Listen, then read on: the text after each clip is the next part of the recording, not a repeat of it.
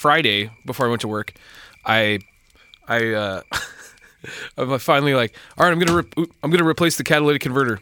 Let's fucking do it. I gotta pull the car into the garage at my apartment building and get going on it. So I get out there and I go to start the car. Nothing. Like turn the key, nothing happens. I'm like, fuck.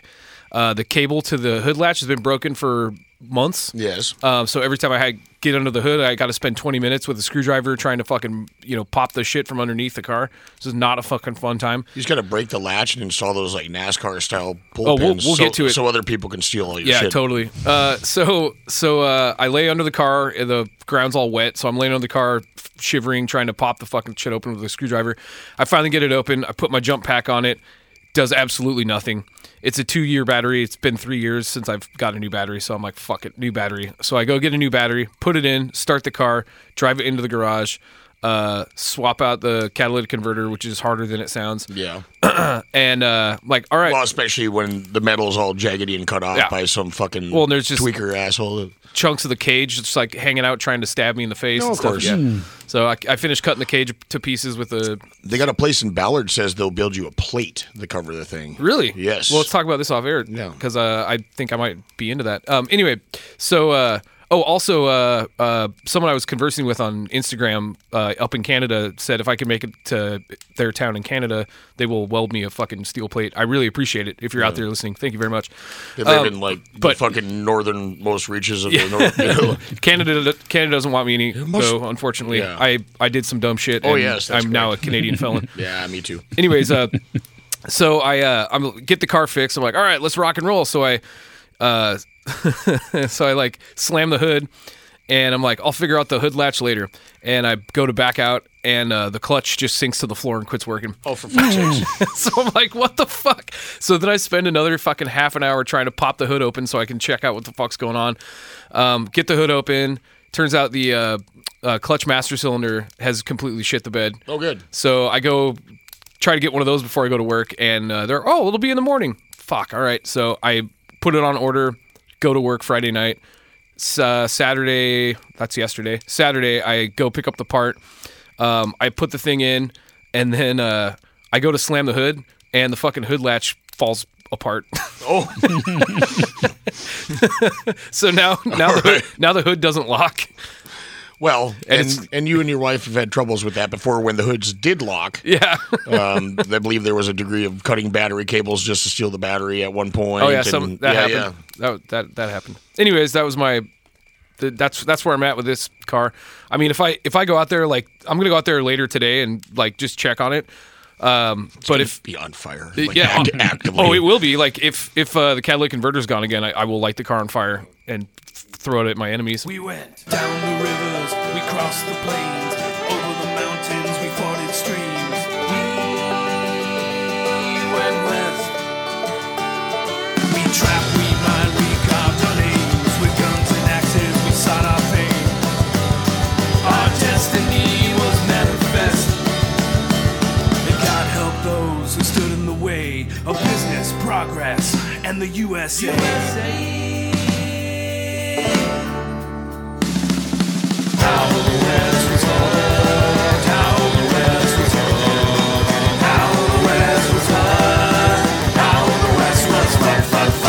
So speaking of car-related fuckery, this is more, and by the time this will only be airing 2 weeks from now, right? A week from now. A week from now. So, in other news, if you're in the Seattle land area, and there we go. And if you encounter a 4-door white 1998 Jeep Cherokee, license plate, at least I'll give you the first 4, BYR1. Okay, that's BYR1.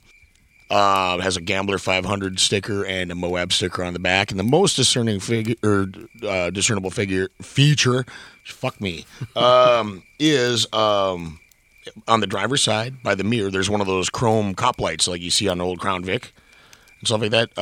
This is my old truck that I recently sold to a friend who had it absconded with Thursday night. So if you're rolling around some of these, parts of the Seattle land area and you encounter a vehicle such as that, hit us up on the Instagram because there's several of us that like to go have a conversation with somebody about the evils of car theft. Yep, I have a lot Vigilante justice. Nope, nothing like that. I have a lot of auto related angst I need to get out anyway. So I will explain to this person how much they fucked up. Yeah.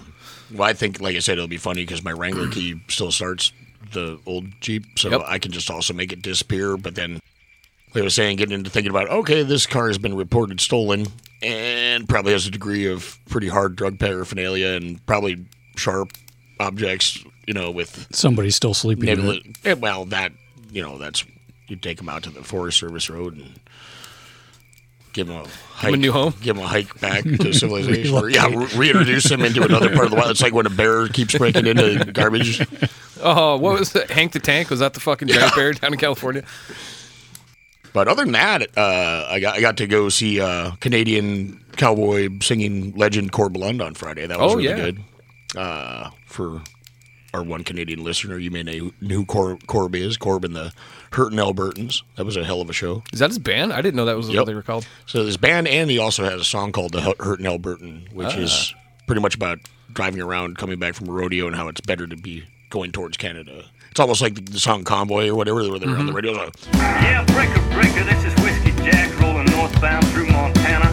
I got the Monada Pass, Butte and Dillon in my taillight. It's been double nickels most of the way. Rodeo's over and it's back to the grader first thing Monday morning.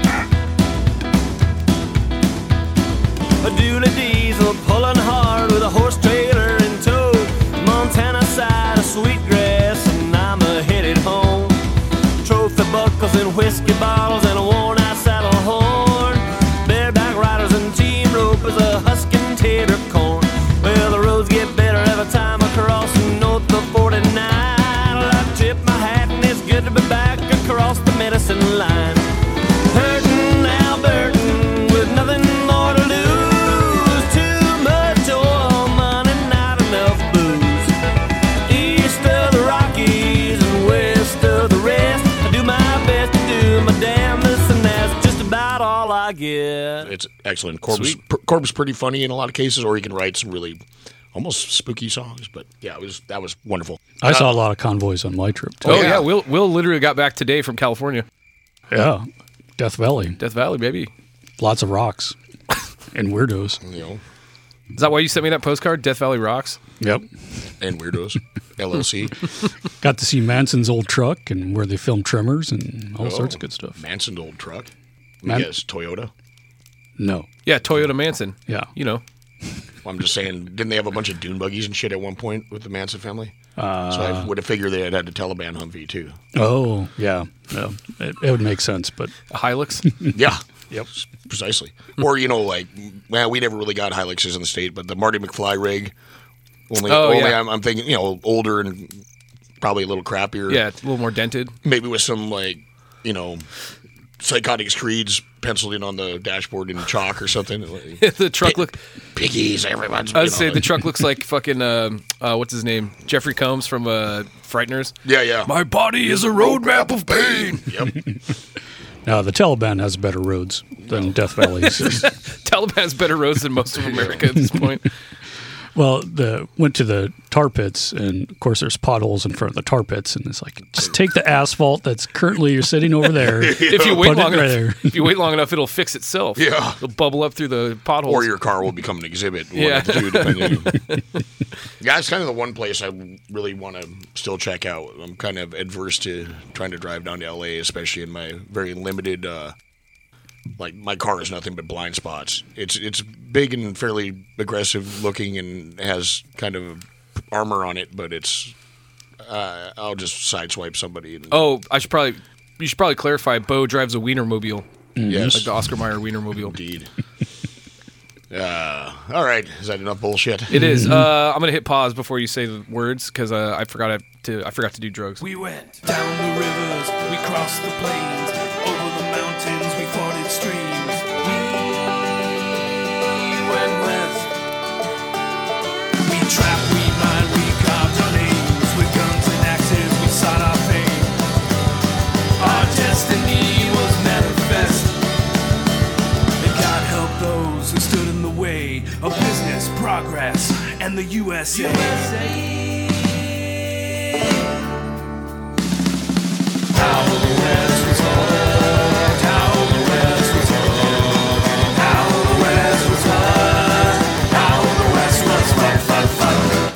Say the thing. All right, so welcome back to How the West Was Fucked. How the West What? We've taken a degree of a break, but that's okay because we had prepared, and we shouldn't miss any releases. Yeah, So- no, it's going to be And now, seamless. we're back, except for Will's computer 8. How many episodes that you had pre-prepared? Probably 8 or 9. Cool. So instead of doing the Or one we more. were going to do today, I got to I was halfway through this. Oh, we're going to do some dude named Stempetti. Yes.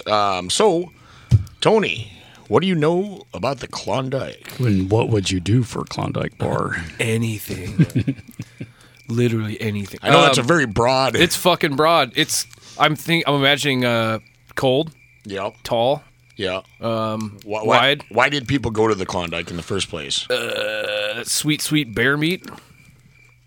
I mean, Gold. I'm not talking about in the Gold? place. Yeah, gold. Klondike Yeah, Gold Rush. Absolutely. We talked about this a little bit in what your buddy from Stuff You Should Know was on. Fucking Soapy Smith. Oh, yep. And we're going to talk more about Soapy Smith. Soapy Smith. All right.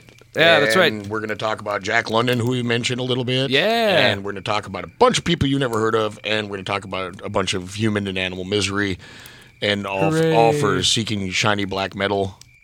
This is like Deadwood on steroids, only grosser and colder, and Excellent. it's just it's the whole package. Description. Yes. This is what I'm here for. So Will, let her buck with your Comic Sans and lovely NPR voice. So a few miners followed the HBC into the Yukon. One party was led by Leroy Napoleon Jack McQuestern, What the fuck? That whole thing's his name? What year was this? 1873. 1971. Oh, sorry. But he was a veteran of the California goldfields. But he established a post on the Upper Yukon Valley called Fort Reliance.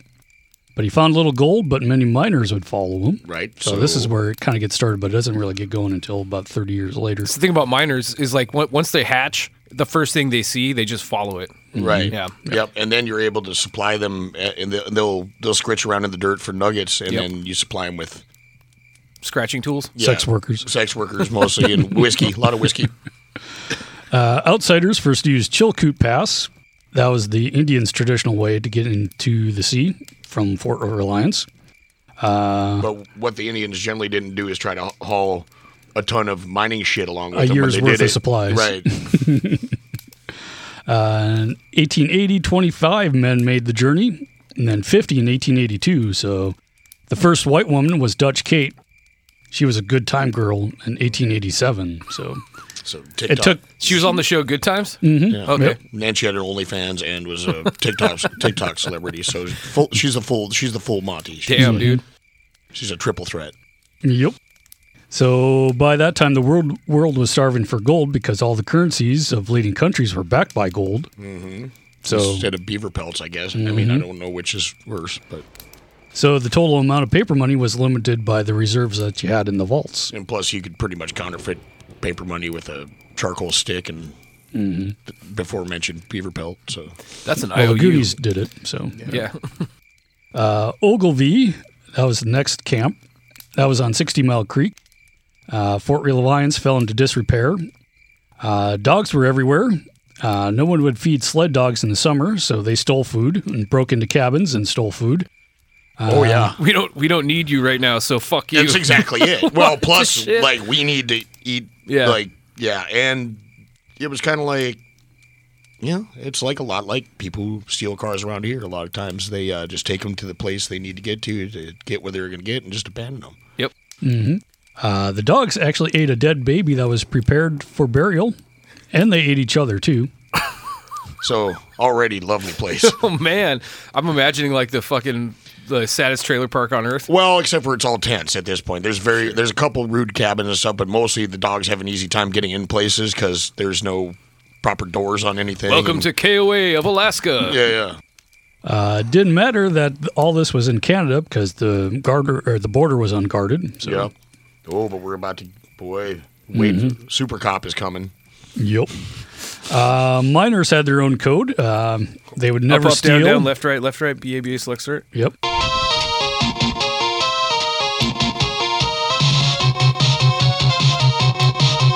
And share food. They would have to tell every other man about any discovery, because your claim could only be so big anyway. Right. They had miners' meetings to deal with any issues. Miners meetings, and this is going to become important later because remember the code. Yeah. Don't steal from each Why other. do you got moths attacking us? In I here? don't know. I blame it on the bongos. Yeah, could be. So hide. If hide they're the heads. same ones that are eating the jackalope. Yep. Ha, you listeners, that's way out of context for you. That's the thing that happened. I just opened my wallet and they all came flying now. I get bats. Punishment was usually hanging or banishment. Both ended in death anyway. Yeah. I like sometimes they would decide to banish you by strapping you to a log and send you down a river. Oh, wow. It's like the Red Cedar Ghost. Yeah. But, that's the thing, though, is like, notice, okay, they do the thing like, okay, we all need to survive together, so we got to share food. And if you find something, you do that. But if you fucking, like, stole or pretty minor infractions, it'll get you fucking, like he says, drummed out of the community, and you're probably You don't gonna survive die. after that. No. Yeah.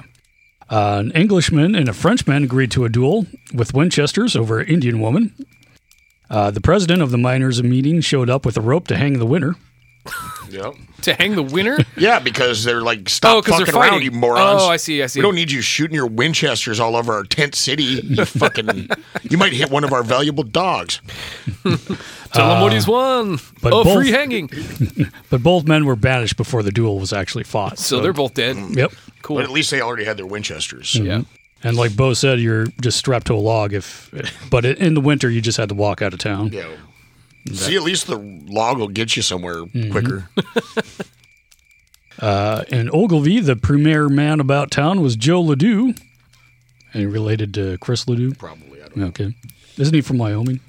Chris Ledoux, I think he was. Okay. Yeah. Who's he Chris was. Ledoux? He's another cowboy singer of more the American style. Ah, okay. A lot in the vein of one Cor Blund. Only far older, and like I said, now passed away, but former rodeo champ. And yeah. Real deal. Yeah. He was the trading post owner, knew all the strikes in the area, and was the town's biggest booster. Another guy, Robert Henderson, came to the country in 1894. He was Not related to Harry and the. But it's got to be a bear. Could it be a gorilla? I don't think they get that big around here. He was grub staked by Ledoux in Quartz Creek, where he spent the whole winter mining there. Did you say he was grub steak? Yeah, it means like give you like your stake, like Yeah, your claim like or a whatever? like a stake like for gambling. Like I'm gonna like your stake is the money you have. Oh, sure. Okay. And grub generally food, but it implies more than food. It's your shovels, it's your food, it's Okay. all the supplies you're gonna need Okay. to run Alright. the mine.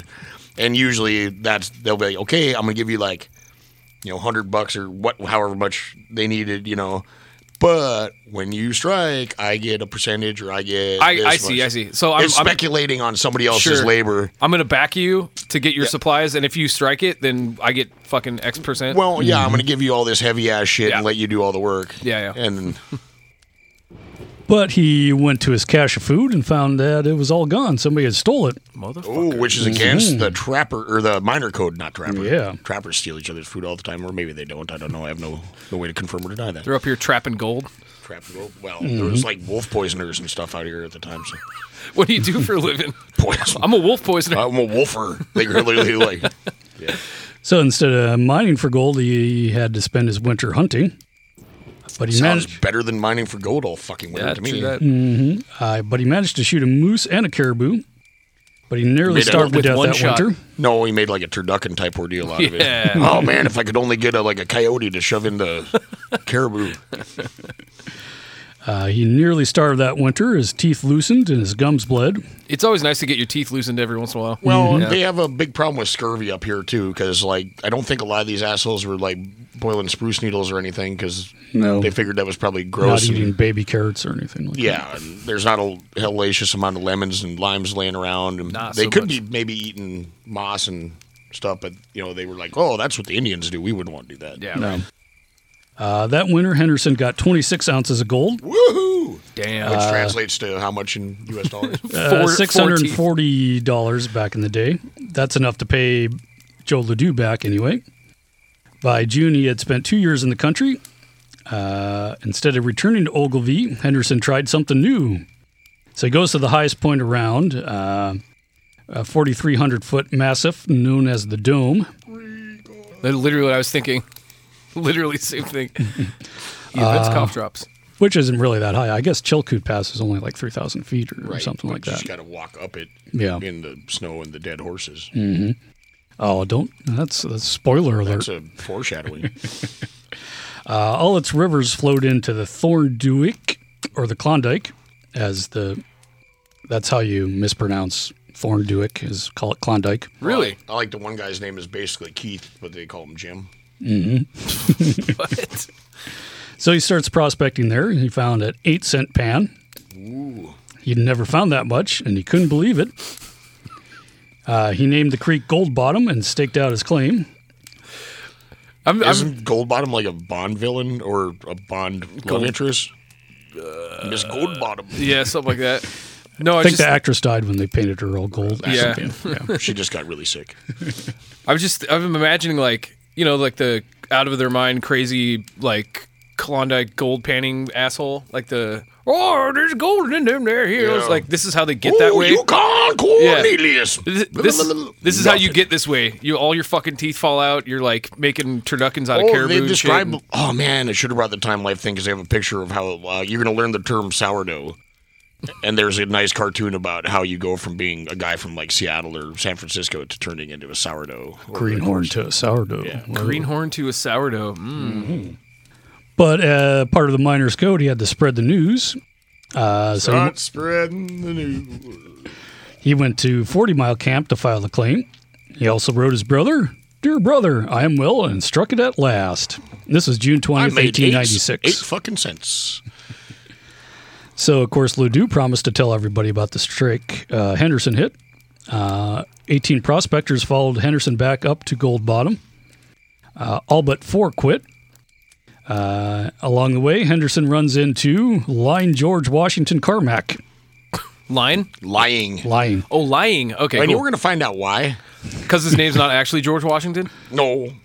I mean, It's the one thing he didn't lie about? He might be, but Yeah. he's not great.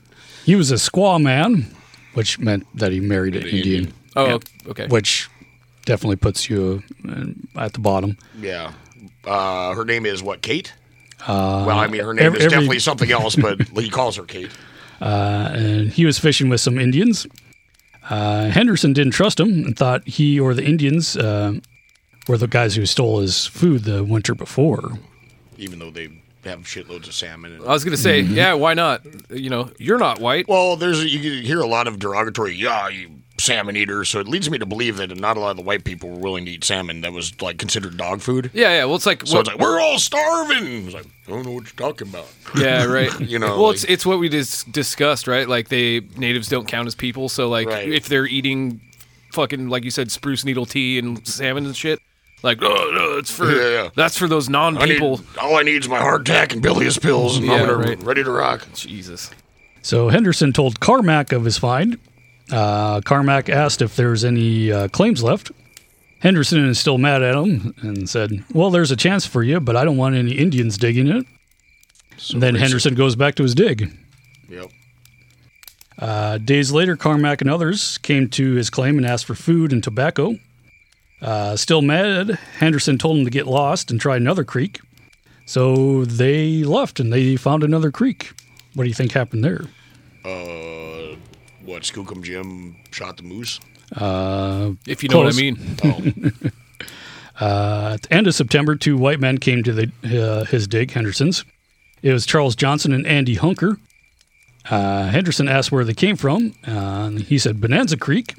That was unknown to Henderson. He asked where it was. They pointed, it's just over the hill. Henderson asked what they had there. They said, "Oh, it's the biggest strike in the whole goddamn world."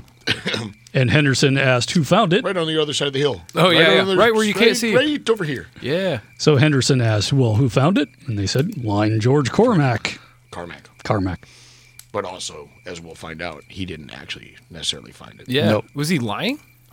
He might have. Fuck, man. Might have done so. So it's not just a clever name. Nope. Also, did he write the lyrics to Bonanza? No. Okay.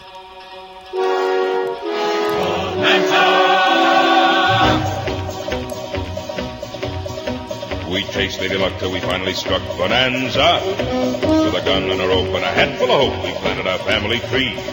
We got a hold of a pot full of gold Bonanza. With a horse and a saddle and a ring full of cattle, how rich could a fella be? On this land we put our brand, our pride is the name. Fortune smiled the day we piled the Ponderosa claim. Here in the West we're living in the best Bonanza.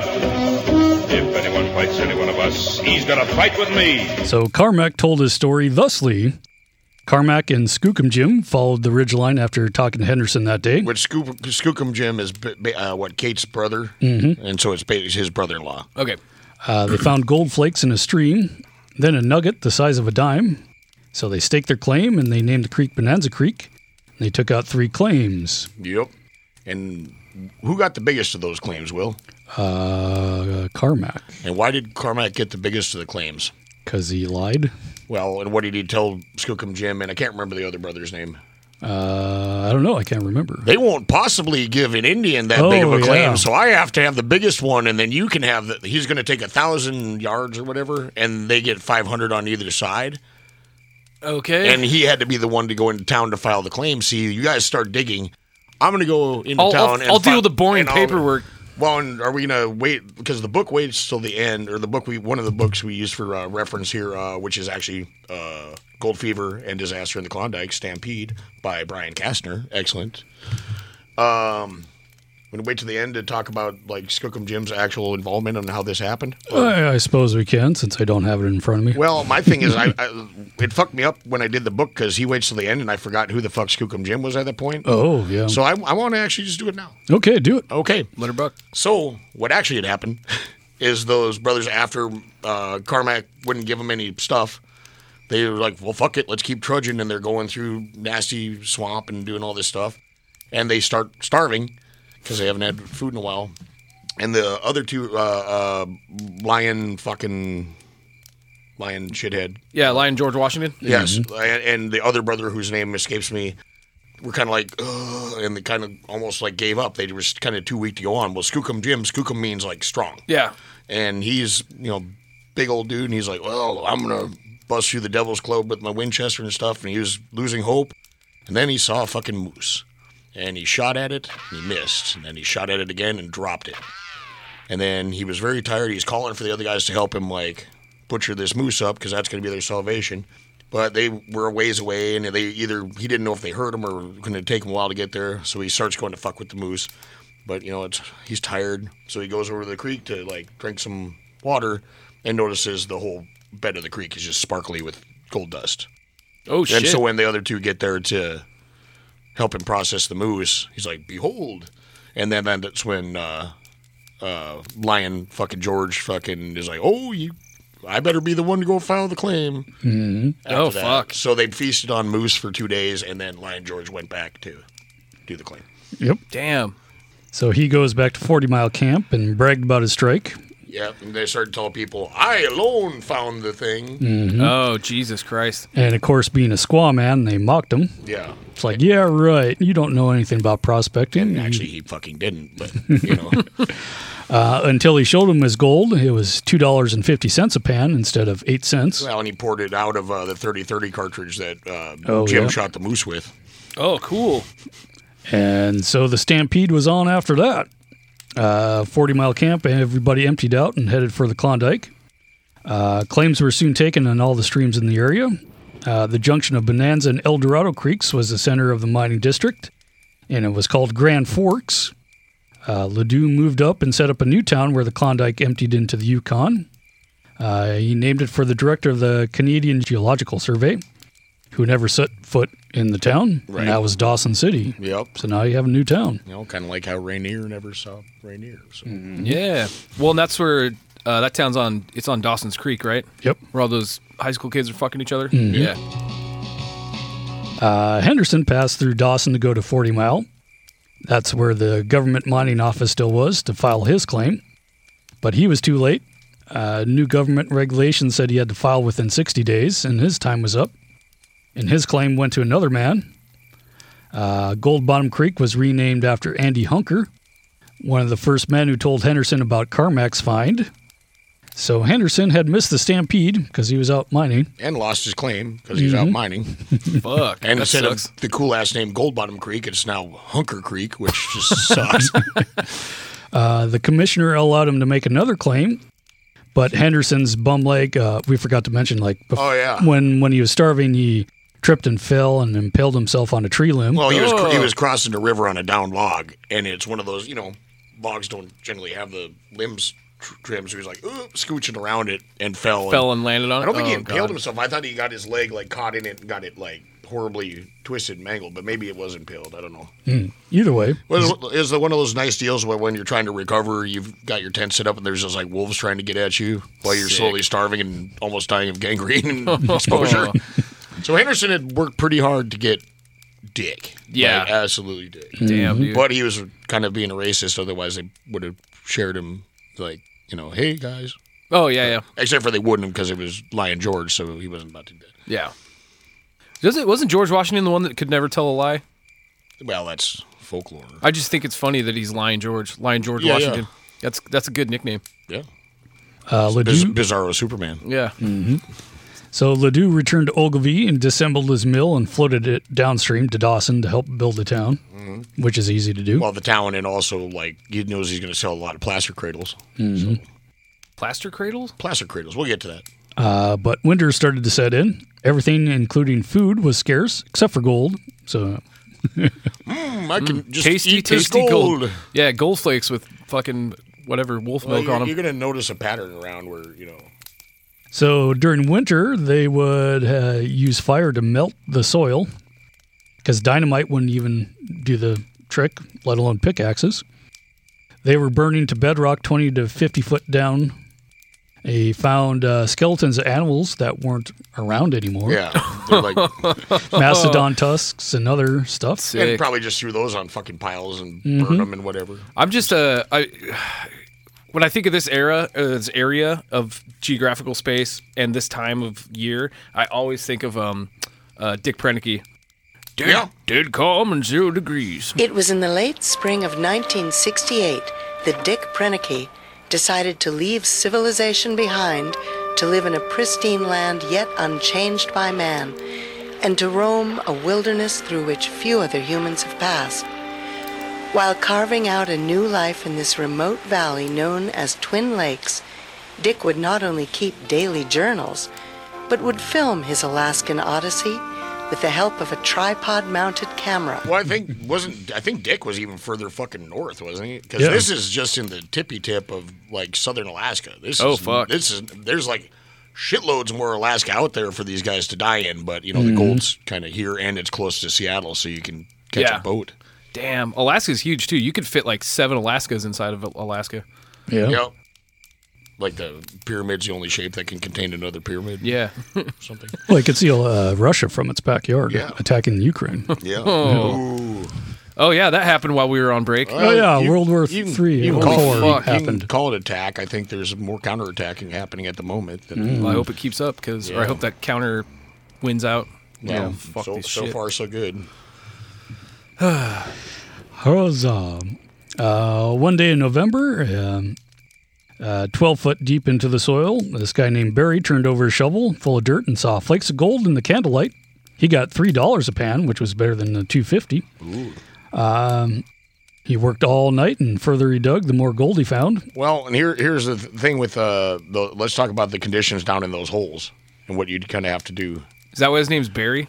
Yeah. Did he get stuck in the hole? So you're in these holes, and like you says, you're melting the soil, so it's all Right. burnt, and there's gases and all this shit. Yeah. And you're going deeper and deeper in the hole. Well, it's not like you're just gonna be chucking gold nuggets up there. You got a guy up top with a bucket. So somebody's up top, Oh, no. freezing their ass off. Somebody else is down there, 100-degree hole, and just hauling up buckets of You dirt. better and then fucking. sitting there. You better trust that bucket, dude. 'Cause Well, yeah. Well, it's like I told you about the time when I worked on the water pipeline, and my job was to dig out the bottom of these manhole things. Because the engineers were like, "Oh, there's only 2 inches of gravel, and there needs to be 2 3/4 inch." So I had to take all the gravel this out. is Army shit. No, this is Southwest Water Pipeline in North Dakota shit. Oh, okay.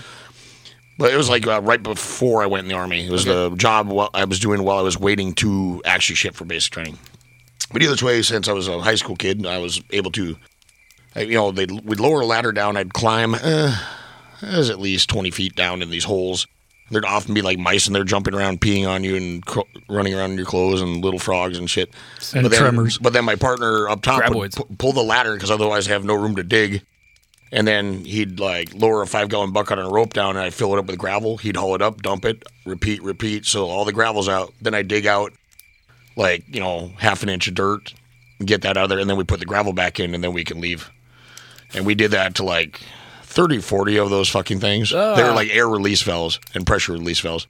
But one time I was taking an exceptionally long time and my partner Cameron went back to the pickup truck and fell asleep. Oh, fuck. And then I'm just sitting there in this open, I'm hollering for him, nothing, for like an hour. Oh, fuck, And dude. it like started to rain and shit. Oh. So you're like in this, there's like, at least the water gets high, I can swim out. Like- Jesus Christ, dude. Oh, boy. That's Yeah. a way to go. So I can kind of identify with the guy at the bottom of the hole. So Barry's not burying himself. He's digging. Then he found $50 a pan. Woo! Damn. By December, they're pulling out $500 pans and $200 nuggets. That's nothing like it in the world because in 1849 in California, the best pans were around 35 to 40 cents. Holy shit. So this is 35 to 40 cents? Yes. And he's getting like $500 pans? Yeah. Yep. Well, that in California, like when they got into the high production mining, a lot of that, instead of being in a hole like that, they would just like literally take high pressure hoses and just blast away entire hillside Yeah. and to sluice it. So, you're coming up with a lot more tiny shit. I mean, you're getting huge amounts of shit, but just like Yeah, smaller pieces. smaller pieces and, of course, generally owned by not the actual miners, owned by the mining conglomerate that's paying the miners. So. Right. That winter, the Yukon froze till mid-April. For 3 weeks in March, the temperature never broke 50 below. Oh, nice. That's some good spring weather. Yeah. Despite high earnings, some men quit because of the cold and the dark. And we're not even that far north, like Yeah. Fairbanks, where you have 4 hours of daylight. This is, well, maybe like 6 or Right. whatever during the winter. But Balmy. yeah, some dug underneath their cabins to see gold was there. So that's nice. It was just fall in. Barry didn't stop, though. He would dig half a ton of rock a day by hand. Clarence Barry had an advantage, too. He had a wife named Ethel, who did a lot of the That's panning. an advantage. She made moose sausage and kept the books for Barry's and others, too. The coldest night that winter was minus 72, God damn. and she washed $7,000 worth of gold that winter. So thanks to Ethel. Yeah. Damn. And actually, wasn't she like kind of like one of the first wives on this mission that, or at least, Anglo wives? Yep. That name needs to make a comeback, man. That's my my great grandmother and her twin sister lived together. Like in my childhood, they lived together in like a double wide out in the middle of fucking nowhere. But yeah, Esther and Ethel. Wow. Yep, and they used to run a tavern in Seattle till they retired, moved out to Shelton. Nice. Wow. But yeah, they looked and sounded exactly the way you'd expect. Like little tiny, kind of hunched over. They like chain smoked, and I never saw them eat food. They only just drank MGD. But like kind of witchy. They were fucking awesome. Popeye's sea hag and Yep. nemesis. Pretty much, yeah. Got to bring it back. Mm-hmm. The Barrys knew it was time to leave that April and cash in. They took a steamer down to St. Michael on the Bering Sea, so I guess they took the Yukon all the way back. Then back to Seattle. By the time they got there, the news of the strike already had spread.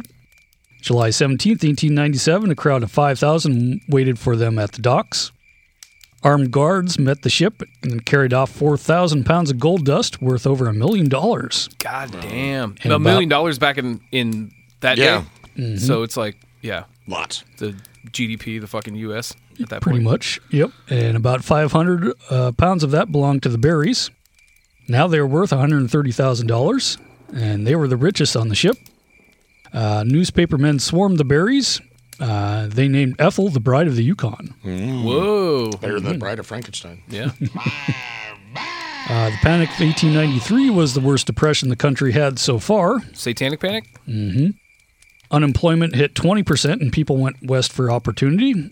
There were two types of currency, one backed by gold and the other by silver.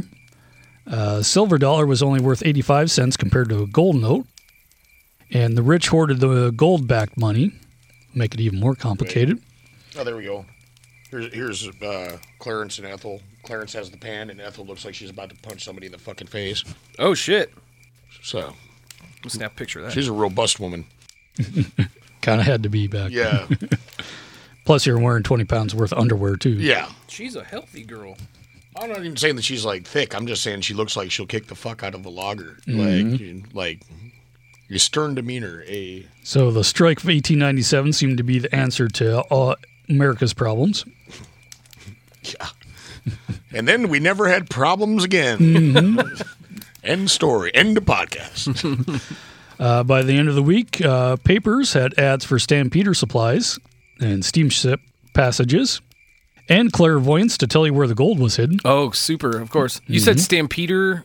Stampeders are guys that are on the stampede. Like, it's Like just going literally to- called a stampede. okay, just- Yep, not like the cow stampede. Well, I mean, very much like the cow stampede, only dumber and greedier. So it's kind of like the what state was the Sooners? Was that That's Oklahoma. Oklahoma, and then you have like the border The ruffians. land, and the land rush. Yeah, so it's that kind of name, the Stampeders. Okay, cool.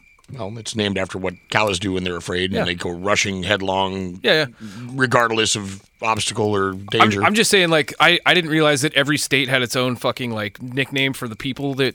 Well, the Stampeders showed are in up. general, but already by this point, the guys that have been there for years are already called sourdoughs. There's guys that have been there for a while already. Okay. They just hadn't found these big ass loads yet. Gotcha. And I mean, there's like the wolfers up there poisoning them wolves. Yeah. And then what do they call the greenhorns? They have that cool word for them. I'll find it. It's something like chickadee, but it's not chickadee. So July 21st, only 4 days after the first San Francisco Chronicle story appeared, thanks to George Hurst, herds of men gathered on the docks in Seattle and crowded any available steamer going north. It was called Klondike-itis. What? Or Klondicitis. Klondike-itis or Klondicitis, swelling of the Klondike. Damn, look at his Klondike. Soon, every passage was sold out. You getting enough iodine? Your Klondike's looking a little swollen. So every leaky tub and rusty steamer were pressed into service. Oh, yeah, they were straight up grabbing shit from, like, the disassembly yard and, fuck. and just patching holes and kind of putting a crew on it, most of which were shit-faced, some of which had never sailed. Damn. So thousands left that first week alone. A guy named Tappan Adney was a journalist from New York City. One more time? Tappan Adney. Tappan, T-A-P-P-A-N. Speaking of like swollen body parts, it sounds like Tappan Adney. Tapping adenoids? Yeah. He did have experience in mining and rambling. Blah, blah, blah! Hey man, ever tell you about the time I jumped a horse? Though he knew better to make the trip so late in the year, he left July 28th from New York City. Adney briefly stopped at Winnipeg on the way to catch a ship. He stopped at the fort at HBC post to buy furs for the cold weather. Oh, this is the failed, instead of trying to go all the way around on a ship from New York. Yeah, he tried to go across land. Well, or they whatever? dog sled it, kind of, Mm-hmm. and they tried to go up the glacier. Yep. Yeah, these guys fare really good. This is a good time for everyone. Super. Oh, I found the thing where they call the greenhorns, they're chichacos. Oh, that's right. Yes. Chichaco? It's what I think it's the native word for like fucking dummy who's new and doesn't know what they're doing. Yeah, it's native for stupid fucking white man. Yeah, pretty much. So you're either a chichaco or sourdough or sourdough or somewhere in between. Oh, okay. So he stopped at a HBC post to buy some furs, but Probably a good idea. They were sold out, even that far south. He judged that 2/3 of the people waiting at Victoria were not up for the trip, so he knew that if he could just make it up there, that he could pilfer gear off somebody's dead body. Mm-hmm. That's if he could get over the pass. Because there's still like motherfuckers. There's motherfuckers like, goodbye, mother. I'm leaving, the Carmel Valley to seek my fortune, wearing like patent leather shoes and when I return, I shall be a bindle sack over my shoulder. Right. When I return, I shall be a cabin man. Yes, when I return, I shall be. I just shall not return, or I shall be penniless drunkard. Yeah. Oh, maybe this isn't the guys who tried to go from the inside. I thought it was. I don't know. Or no? That's The guy like the lantern is named after, or not named after. Shit. Late for class. Forgot your books. Your cat was eaten by your dog. Your dog was eaten by a grizzly bear. Mackenzie broke up with you after a 3-month relationship. Boy, have you had a day. New from Bronson Swagger, the makers of the first American scotch, comes Child's Play. The first whiskey for kids, with fun flavors like black bean, goat milk, New England blue crab, grape, and many, many more. And it's only 50 proof. Go ahead and have that third glass. So unwind and leave your troubles behind, 'cause it's playtime. Child's Play from Bronson Swagger. Bronson Swagger. It's good.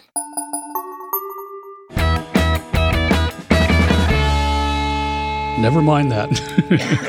It will be struck from the record. But so Tappan had to figure out which pass to take because there's now 2. That was the Chilkoot from Daya, Yep. or White Pass from Skagway. Which Daya no longer exists, but Skagway is still there. Yep. Rumors said both towns were full of cutthroats. Those rumors were almost kind of true. The narrow Chilkoot was already jammed with traffic. White Pass was supposedly had been improved the last few months, so most people were choosing White Pass at this time. But also, people, like, rumors are like assholes around this fucking place. And Everybody's got one? oh, yeah, and they all stink. Yeah. Just to get off a ship at Skagway or Daya is you basically just You're going to lose gotta- most of your shit unless you're able to sit on a pile of your shit and just fight. Kind of. In the mud flats, there's not a dock or anything And like that. this was kind of the time where God damn it, we talked about it in the Soapy Smith one where they had like the telegraph office with the wires that just go into Not the fucking even water. or that whatever. yet. Oh, okay. Not even that yet. Soapy's a few years later. Oh, okay. Like, this Fuck. is proto. Oh, this is shit. still kind of, there's some cabin shit happening that's still mostly tents. Yeah. And it's just, I think there's a picture of them in the mud God flats, damn, could you too. imagine like fucking 50 below and you're hanging out in a goddamn canvas tent? Hey, guess what? Fuck that. Well, I mean, I have some experience with that from the fucking army, you know? Yeah, here's the beach at Daya. That's when Jesus when they Christ. unload the boats. And you got to figure out which shit is yours and make sure nobody else wanders off with it. And it's just sitting there drag in the it mud. out before the water comes back in. before the tide comes in. Oh my God, this is like a fucking refugee camp. Well, yeah, it's exactly what it is, except for these Jesus refugees aren't Christ. trying to escape anything. They're trying to fucking get rich. Wow. I love the dude with the fucking bow tie and the vest. Well, yeah. His fucking hat. What am I, and a shit. savage? God. Oh, this is also a guy. We were talking about the miners' course. There's a guy getting whipped for being a thief. Oh, cool. They just- Oh, shit. I missed that picture. Fuck. So Adney found 6 passable horses for the trip. This will come into play later too. Oh, yes. All the horses. Adney found 2 men to go with him. Jim McCarran had been in the 7th Cavalry, so he knew horses Oh, yeah. and probably how to get killed by the Sioux too. Yeah. Another guy named Burkhart was barely more than a boy and was a baker because his father was one, which I'm sure is good. If you have bread, then it'd be a good skill to have. Well, but if that you would don't, be the thing is if that motherfucker had just moved up there with as much flour as he could carry and baking utensils and just cranked out bread, Start a bakery. he would yeah. have gotten hugely rich Yeah. if he could have kept from getting murdered for his money. Right. But So the 2 guys agreed to tend the horses and get Adney's stuff over the pass in exchange for building them a boat on the other side of the pass. With them was a one-eyed Dutchman. He was large, thick, and slow. definitely sounds like a penis I was reference. going to say large, thick, and slow. Hey, what's up? Say hi to my one-eyed Dutchman. Adney chose to ignore him, though. So When you reach the pass, ignore the one-eyed Dutchman. I mean, look at Adney. Yeah. He's got that sweet ass like campaign hat. Uh-huh. He got sealskin boots. Oh, yeah. I mean, look at that. That journalist is rigged and ready to go. Yep. So many boats were taken that only alcoholic captains and green crews remained. The boats were so crowded that men and women had to sleep in the same rooms. That's Oh, how no. scandalous that Shit. was. Well, plus some of them had horses on them that, horses don't like that shit. And plus Mm-hmm. horses were in short supply down in Seattle, so you're buying like these fucking nags. Trash horse. Skeletor horse. Half the men were from Boston and New York and still dressed in their city suits and leather shoes. And the guy with the bow tie you Yeah, mentioned earlier. The journey up the inside passage took 4 days, so that's not too bad. No, compared to Lewis and Clark or some shit. August 19th, the Islander, I guess that's the ship they're on, stopped at Mary Island south of Juneau to let on American's customs official. There, he told them what to expect, and this is basically the first reliable news that they got. You are fucked. Turn back now. You are fucked. In Skagway, a man was caught stealing and had 24 hours to leave. Then he was shot. Did he not leave? No, I guess not. Okay. Well, that's the dumb. thing is that leaving, you can either get shot or you're going to starve and get consumed by wolves. Sure. So unless you can figure out something else, you know, you're probably spending a lot of your time figuring out how the fuck to get out of there. And then, time's up. Bingity bang. Damn, dude. So the traditional route by the Tlingit was the Chilkoot. That was 3,800 feet, but it was known for snow and avalanches. But for Alaska, that's pretty high up. You don't have to get far above 2,000 feet there to get into snow. That was the quickest and most direct route. But now there was another White Pass, and the climb was reputed to be gradual and no mountaineering required, and suitable for horses and eventually a railroad. Yeah, eventually. Eventually. It was longer in distance, but it was only 3,200 feet. Both trails met at Lake Bennett. After that, it was boat by a chain of lakes and into the Yukon River. There's no consensus on which way to take, because whichever one you take, you're going to fucking die. You will wish you had gone to the other one. The unknown is better than whatever the fuck you chose. Yeah. Well, it's just like, this sucks. And then we should have done the other one. I mean, I assure you, it sucked too. So I'm saying that's bad news if the unknown route is the one that you wish you would have taken. So all this is hearsay, though, because no two stories agreed on anything. According to Adney's estimation, anyway. Here's what you got to do to get into that Lake Bennett, too. Yeesh.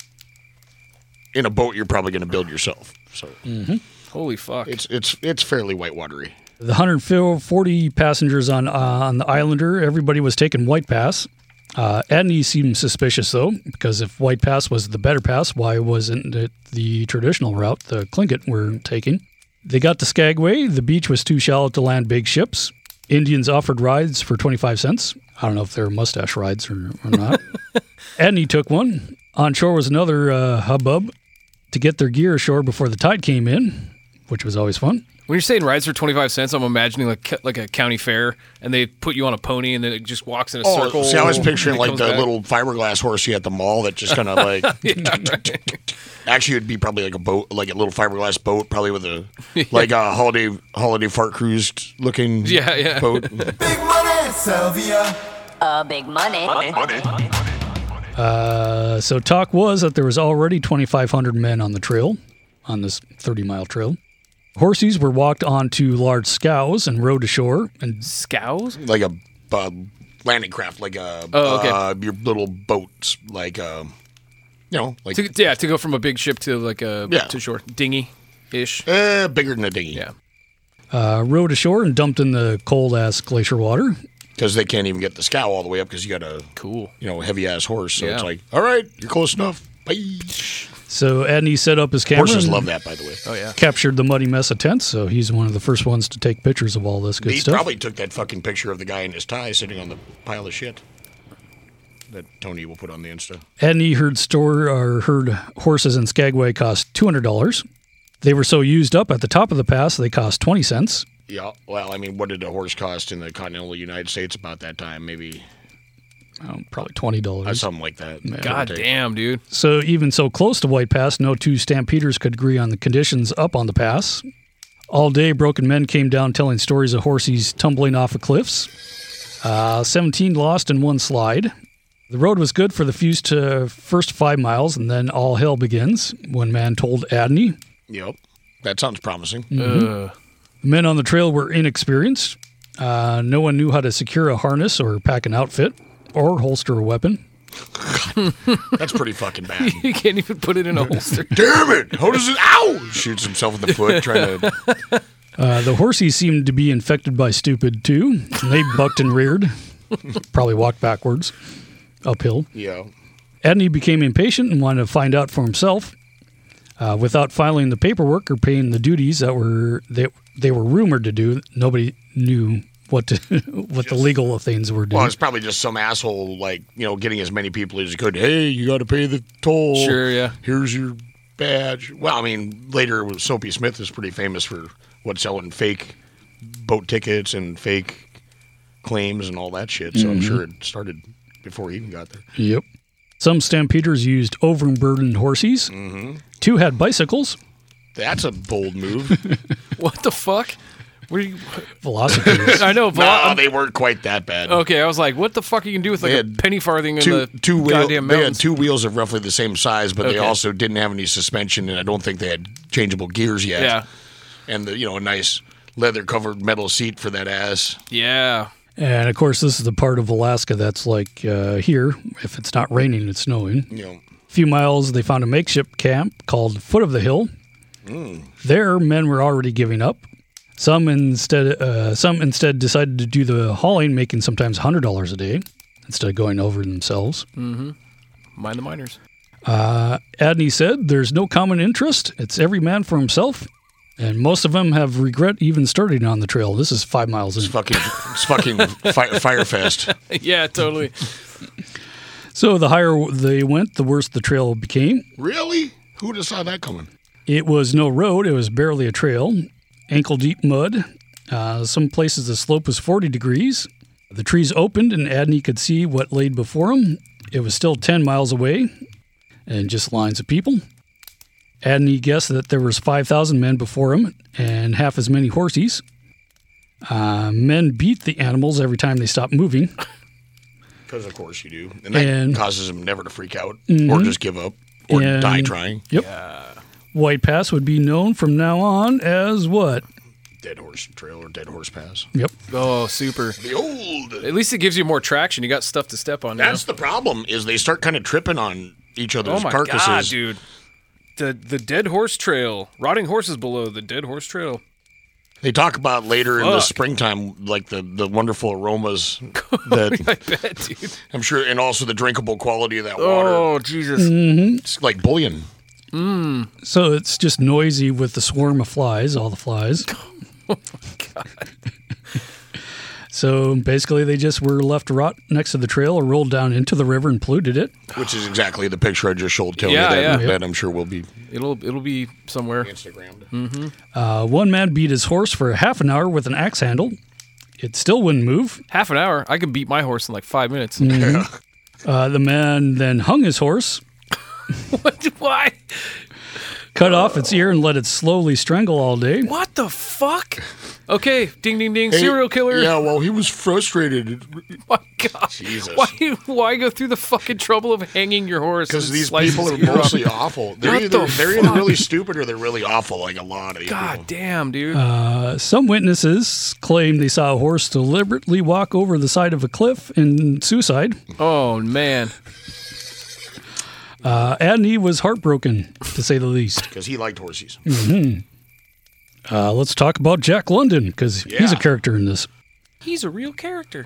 He was sitting at a Muddy Way station, sheep camp, 10 days up from the Pacific, but still 10 days away from Chilkoot Pass. He sat there in the rain growing weaker. It was already too cold at sheep camp. What's weaker and why is he growing it? It's like a beard, only Oh, less desirable. In the summer of 1897, Jack London was a nobody tramp from Oakland. His mother always said spoke that. to ghosts, and his father was unknown. This is sheep camp. Father was a ghost. Do they have sheep there, or is it just called sheep camp? They probably had mountain sheep around there, is what I'm gotcha. guessing. Oh, yeah. Either Dall sheep or bighorn. The first time he got fall down drunk, he was 7. Yeah, baby. That's how you become an author, I was Tony. going to say, he should become a writer. Like, that's, they're all drunkards, right? Yeah. Well, and he's pretty famous for Yeah, oh, yeah. Didn't he invent the fucking, like, Bloody Mary? He used to drink, like, tomato juice, and to get rid of his hangover, they would dump That sounds vodka more like in it. that sounds more like a Hemingway thing to me, but Oh, maybe that's what I'm thinking of. Yeah, well, okay. Strict that for the record. London got his grub steak from his brother-in-law, who is an aging sea captain with a failing heart. Aren't we all just aging sea captains with failing hearts? He married his sister when he was, or not the captain. Okay, all right, cool. He married Jack London's sister. He married his sister when he was 8 after getting drunk. Anyway, Jack London's sister was 16, and he was a 41-year-old widower, because it doesn't get... Great. Then he got clondicitis. He also had a heart attack. Remember the swelling of the Klondike. Mm-hmm. But he also had a heart attack on a streetcar in San Francisco while getting ready for the trip. Oh, his child bride was thrilled, I'm sure. Mm-hmm. Old Sourdough said that choosing between White Pass and the Chilkoot, one way led to hell and the other one to damnation. Oh. Damn. Mm-hmm. So these guys were dropped off at Daya, so they took the Chilkoot. Sheep Camp was 13 miles away from the sea, but only 1,000 feet up. His brother-in-law lasted a few days there before rheumatism and melancholy overtook him. He was just too sad to go on, I guess. Oh. Did that kill him? No, he gave up and would take the first steamer back to San Francisco. Oh, okay. Where he died of sadness. Mm-hmm. But Jack London goes on. His goal was to carry his 800-pound outfit 1 mile a day. So that's not all at one time. You carry 30 to 50 pounds. Yeah. Go back 30, 50. I don't get how your shit would still be there when you're That's what I was just thinking about. Like, although everybody had their own shit. Yeah. Mostly, you know. And it was against the law to steal anything. So. Yeah. At this point, is there really a lot of law happening anymore? So that meant 31 miles of walking. So 16 loaded with a 50-pound pack, and then 15 trips back unloaded. Indians used a strap across their foreheads to carry more. Even Indian women carried more weight than these white guys, just taking it on their kind of like I think we've talked about tump lines before, where like the boye and the fucking trappers and shit, when you're carrying the big bales of beaver shit, they'd use a head strap a lot of times. Oh, yeah. Indians charged 8 cents a pound before the stampede, but now it was 40. If you complained, it was 45 cents or 50 cents. London had earned only $1.20 a day at the pickle factory. The what factory? He worked at a pickle factory. It was not a left. male strip club. It was literally a pickle factory. A pickle. That's where Although they build. now they build I know pickles. what my next investment is. That's after right. my Dogecoin fucking pays off. So he didn't have any money to pay a packer, so he's doing it all by himself. Hold on, going back to the Bloody Mary. Yeah. French bartender Fernand Potier claimed to have invented it in 1921, blah, blah, blah. According to his granddaughter, he was working in the New York bar in Paris. That was confusing. Which later became Harry's New York bar, a frequent Paris hangout for Ernest Hemingway. Hemingway, okay. That's what it was. Another good drunk author that likes manly man weird shit. Yeah. You see how I got it confused. Yes. Close enough. London saw a tiny man carrying 100 pounds of flour. He tripped and fell face first. Are you a leprechaun? And everyone laughed. He fell face first and drowned in the water. Oh, whoops. Because the flour not so weighed funny as much now, as him. is it, Dick? Sorry, I'm sorry to that man's family. So, he probably didn't weigh much more than the flour. Right. At another crossing, it was said that 3 or 4 men drowned there a day. This is just a puddle. Oh, my God, dude. So we've talked in the past about like shit like doing Everest. Oh, yeah. And you have like green boots and all the other... littered dead bodies all over the fucking This is summit. what, like 1/18 of that height? And... Mm-hmm. This is 10 miles in, like 1,000 feet up. Yeah. Yikes. Soon, Jack slowed to half his pace. 3 days out of sheep camp was Stonehouse. Mm-hmm. Oh, wow. Stonehouse. No. Not a Stonehouse. Stonehouse. Just a stone. Oh. Yeah, okay. It's a pile of boulders. I thought it was the final Little Pig's house. No, it's a pile of boulders you can actually sit on with your pack on. You also got to remember the packs in these days, the frames, if they had a frame, was generally wood. Mm-hmm. So your pack frame and your pack probably weighed, I don't know. A lot? Probably at least 20 pounds. Yeah. At least. It's not like some ultralight fucking parachute material. So aluminum. the pack is 20 pounds. You're putting, 30 pounds on to make a full 30 50? to 50. Yeah. So this marked the final ascent. Several weeks later, the edge of the glaciers would collapse and send a slurry of mud and ice down. Yay. So you have that to look forward to. All right. Even moving the Stonehouse and trapping unknown bodies underneath. Unknown number of bodies. Yeah, so these big rocks in this picture are just going to roll over people because there's so much slurry. Yeah, like a weighted blanket. Yeah. Keep you Like a really heavy make you sleep better forever. forever. Past that, the last stretch was near a vertical known as the Golden Stairs. That's kind of the famous picture there. You got The Golden Stairs. Yeah. men crawled up on their hands and knees. It took London a full day to get over the final leg, but the view on the other side was breathtaking. Mm-hmm. And you could sled all the way down on your friend's corpse, just like The Simpsons. Yep. He finally descended to the tree line, and London had his first fire in 2.5 weeks. Oh, goddamn! That must have been, for lack of a better word, orgasmic. Yeah, I mean, just like for 2 weeks they didn't have a fire. No, and you're just sleeping in this shit, Fuck snow that. and mud. No, just a dead horse and a dead midget with a fucking or dead little person with a 100-pound sack of flour. Apologies. God damn, dude. And we use that because that's our high school mascot. that's right. And we're not kidding. No, it's real. It still is. Maybe they'll change it one of these days. I do love. I don't know if we talked about it before, but the mascot for my high school, the Shelton High Climbers, the little guy, like pretty much exactly the same as the Dickinson Midgets. Except for it has a hard hat. A hard hat, yeah. Yeah. Ours doesn't need a hard hat. Well, ours doesn't either. He has a scowl. It was given to him by his father, so it's a sentimental value. I see.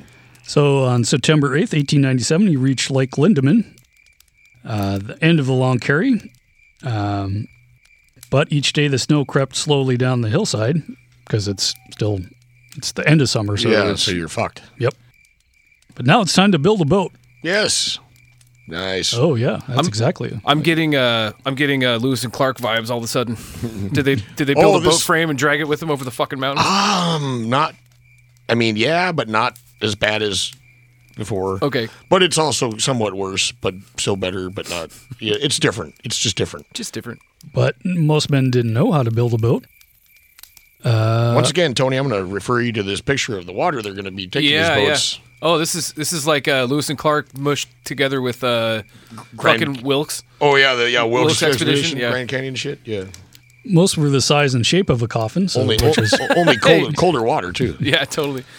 Size and shape of a coffin. I love it. So of course, there's no mill there to make any planks.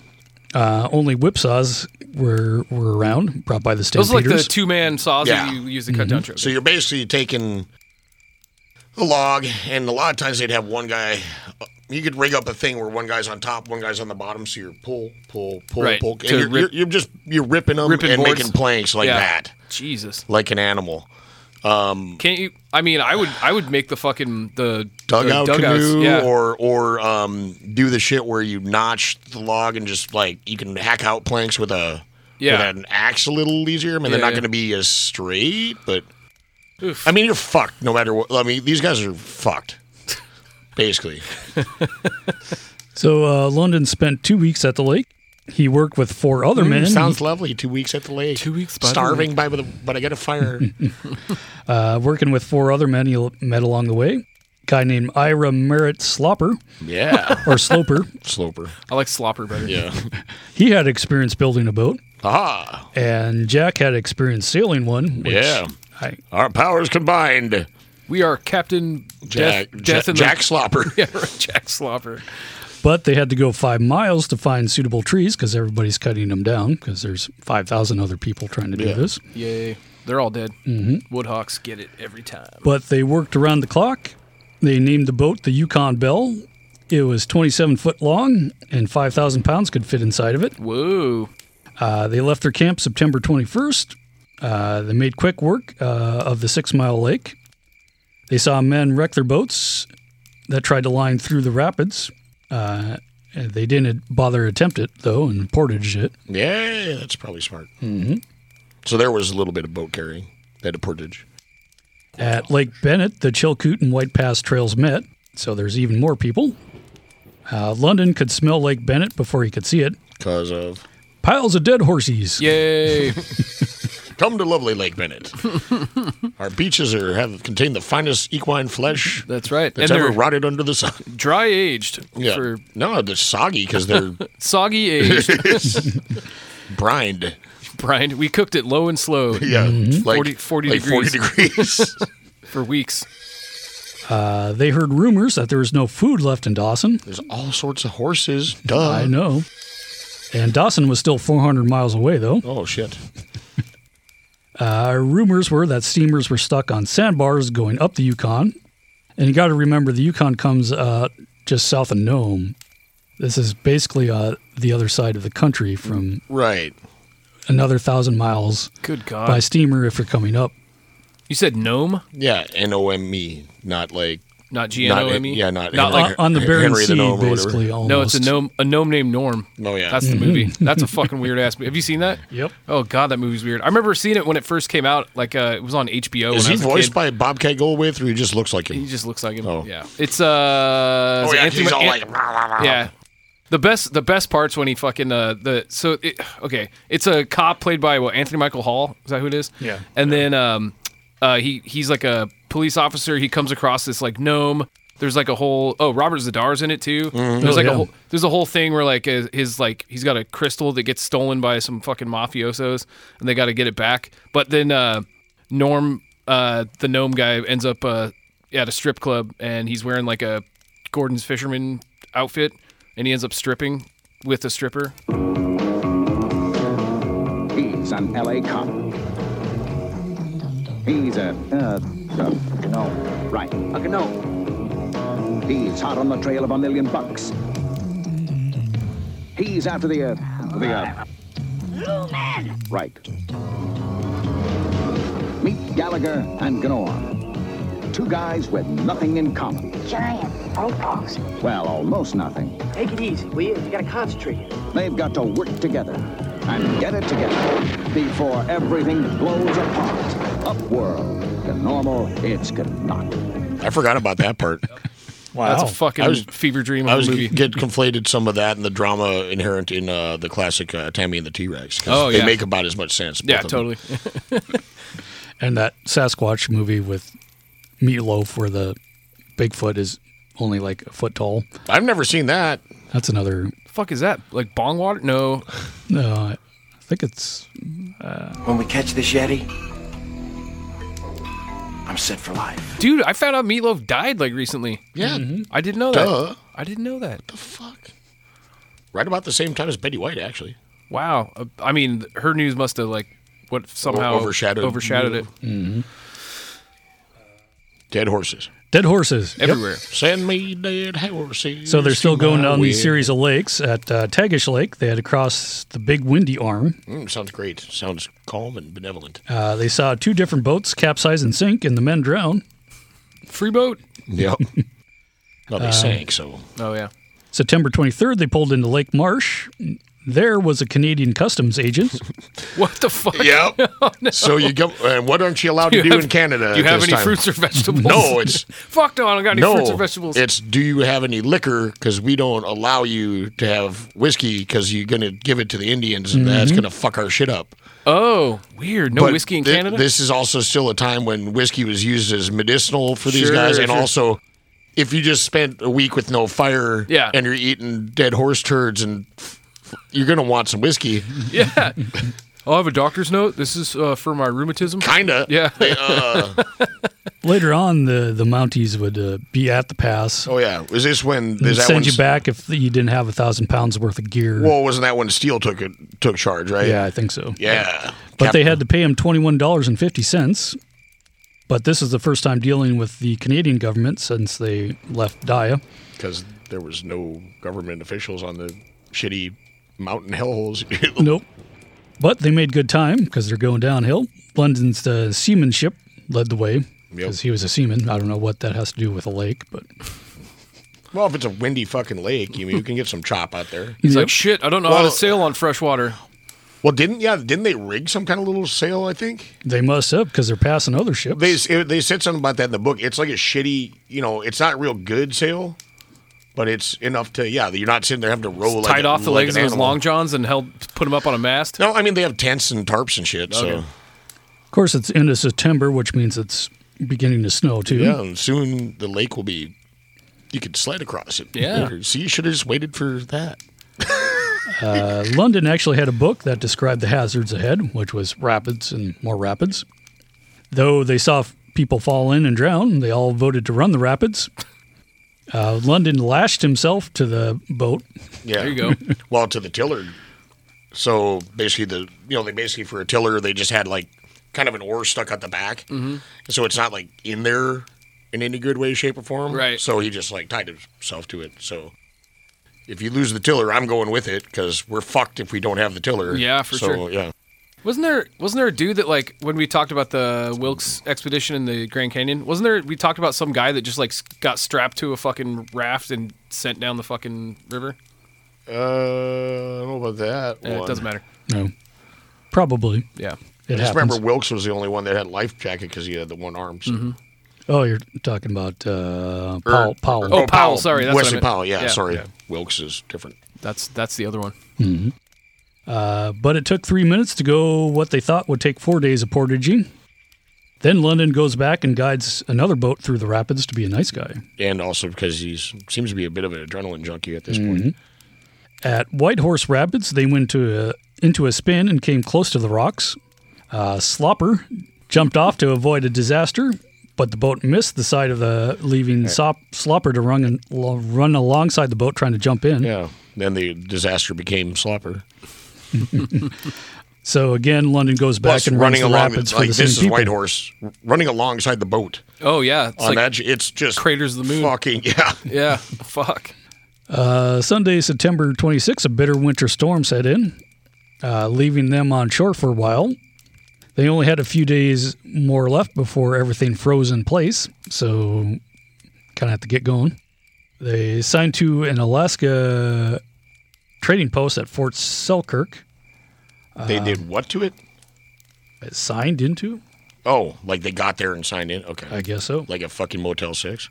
Yeah. Oh, that's because they were 4,845th people through since the stampede began. Wow. October 8th, they made it to the Stewart River and found an island in the river with some old cabins on it and plenty of timber and a potential goldfield creek nearby. So they stopped there. This is where we're going to spend the winter. Mm-hmm. That's because in the middle of a river that won't freeze hard enough for us to walk on for a few days, but also won't thaw out so we can sail away. Kind of stuck. So all the old sourdoughs said the Yukon would freeze up by October 13th. Like the very specific date. Exactly, at 5:42 a.m. Adney was still not through the rapids, though. He reached Fort Selkirk and heard the news of Dawson. The boats were stuck, and they were out of food, and everybody was stampeding out. But there's no retreat now, since everything's going to be frozen in place. October 23rd, it was 5 below, and the Yukon started to freeze. They were still going, though, through bergy bits, and they passed the Stewart River. 1898 began, and 10,000s of men, not thousands of men, 10,000s of men, 10,000s of men. And it's going to take 10,000 men or more could ever do, or whatever. Fuck. They were stuck in a man-made natural disaster. Yeah. Because newcomers were still coming to Daya and Skagway, only to find themselves in blizzards as soon as they left town. Yeesh. One recent German immigrant opened a restaurant on White Pass. And served horse. Mm-hmm. And horse and snow cones. And mystery beef, mystery pork. Any clue what his name might be? Oh, yeah, I do. I know. Hold on. Tim Horton. It's a German immigrant. Frederick. Hitler? Trumpf. Oh. Trump. Yeah. Oh, fuck. Wait, Donald Trump's grandfather? Great-grandfather. Great-grandfather? Yep. Fuck. Serving horse meat on the pass. You might have remembered, like, during the, what seems like a million years ago, 2016, like, things they were talking about. Yeah. Donald Trump's family history. Trump, and they're talking about, I think his grandfather started out, California, then to Seattle, opening these hotel/whorehouse/bar kind of things the whole way up. And did not know that. Yep. Holy fuck. Mm-hmm. So he should have died up at that pass. Well, I mean, yeah. But. I mean, everybody should have. Right? It sounds like it's a pretty terrible place but to it be. would have helped so much. A few minutes later, he opened a wood frame place on Lake Bennett selling horse meat. You said a few minutes later? Yep. Minutes later. There was also an all-Canadian route to the Yukon. That's what we were talking about before. From Edmonton, it would trace the Front Range of the Rockies and down the Mackenzie River, which was 2,600 miles. That sounds better, kind of. Kind of, except for it's really cold, too. Well, it's all cold. Almost 2,000 idiots were taken in by the scheme. The going was slow. Most parties ran out of food. One prospector left a note saying, "Hell can't be much worse than this, so give it a try," and shot himself.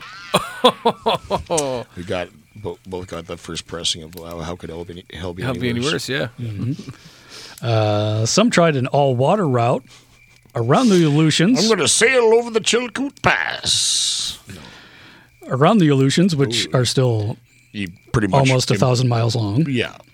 Up the Yukon by steamer, but the glacial river was hard on steamers, and they were frozen during the winter. I was going to say, the river was hard, physically. Not just on steamers. Many didn't reach the Yukon until June 1898. By then, 5 of the 40 ships sent up there survived. Of the 2,500 people who tried via the river, only 43 made it to the Yukon. The rest kind of trapped along the way. Yet ships set out daily from Seattle, Portland, and Vancouver. Just keep them coming. Keep them coming. Mm-hmm. The Seattle PI eventually stopped listing shipwrecks because there were so many. The Clara Nevada left Seattle with a drunken crew that stole from passengers. Yes. It smuggled some dynamite aboard with the passengers. Oh, yeah. Oh, no. Oh, yeah. Oh, shit. This is the Clara Nevada. Before it exploded? Yeah. Oh, foreshadowing. Oh, shit. Okay. I'm just trying to connect the dots. It was a derelict ship and constantly on the point of its engines exploding. But it did blow up on the way back. No one was found alive. And the gold was not on the ship either. So it's speculated that the captain offloaded the gold, took some onto some lifeboats, took selected crew, and then just blew up the fucking ship. Hopped in an escape pod and blew that fucker up. Yeah, with passengers and the rest of the crew. Damn, dude. That's it was sunk only in 4 fathoms or 24 feet. At least 57 dead. So basically, it was sunken enough where the tips of those masts were just probably still still hanging out if they weren't blown completely off. Fuck. Months later, the former captain, Charles Lewis, turned up with burn scars. Invested in another shipping venture. With some money he found. Yeah. Damn.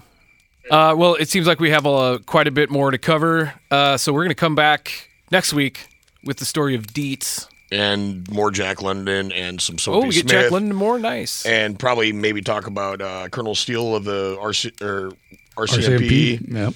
And of, what's that lady? Mulrooney. Mm-hmm. Like, yeah, Linda Mulrooney and Mother. And Mother. Yep. Mm-hmm. And some of the soiled doves of the Yukon. And, we haven't talked about soiled doves in a long time. Yeah, they're just pretty fucked up. But cool. Well, until then, I think we should go out in a hail of gunfire for those horses that are already dead at the pass. I was going to say hail of sleet and misery. A hail of hail.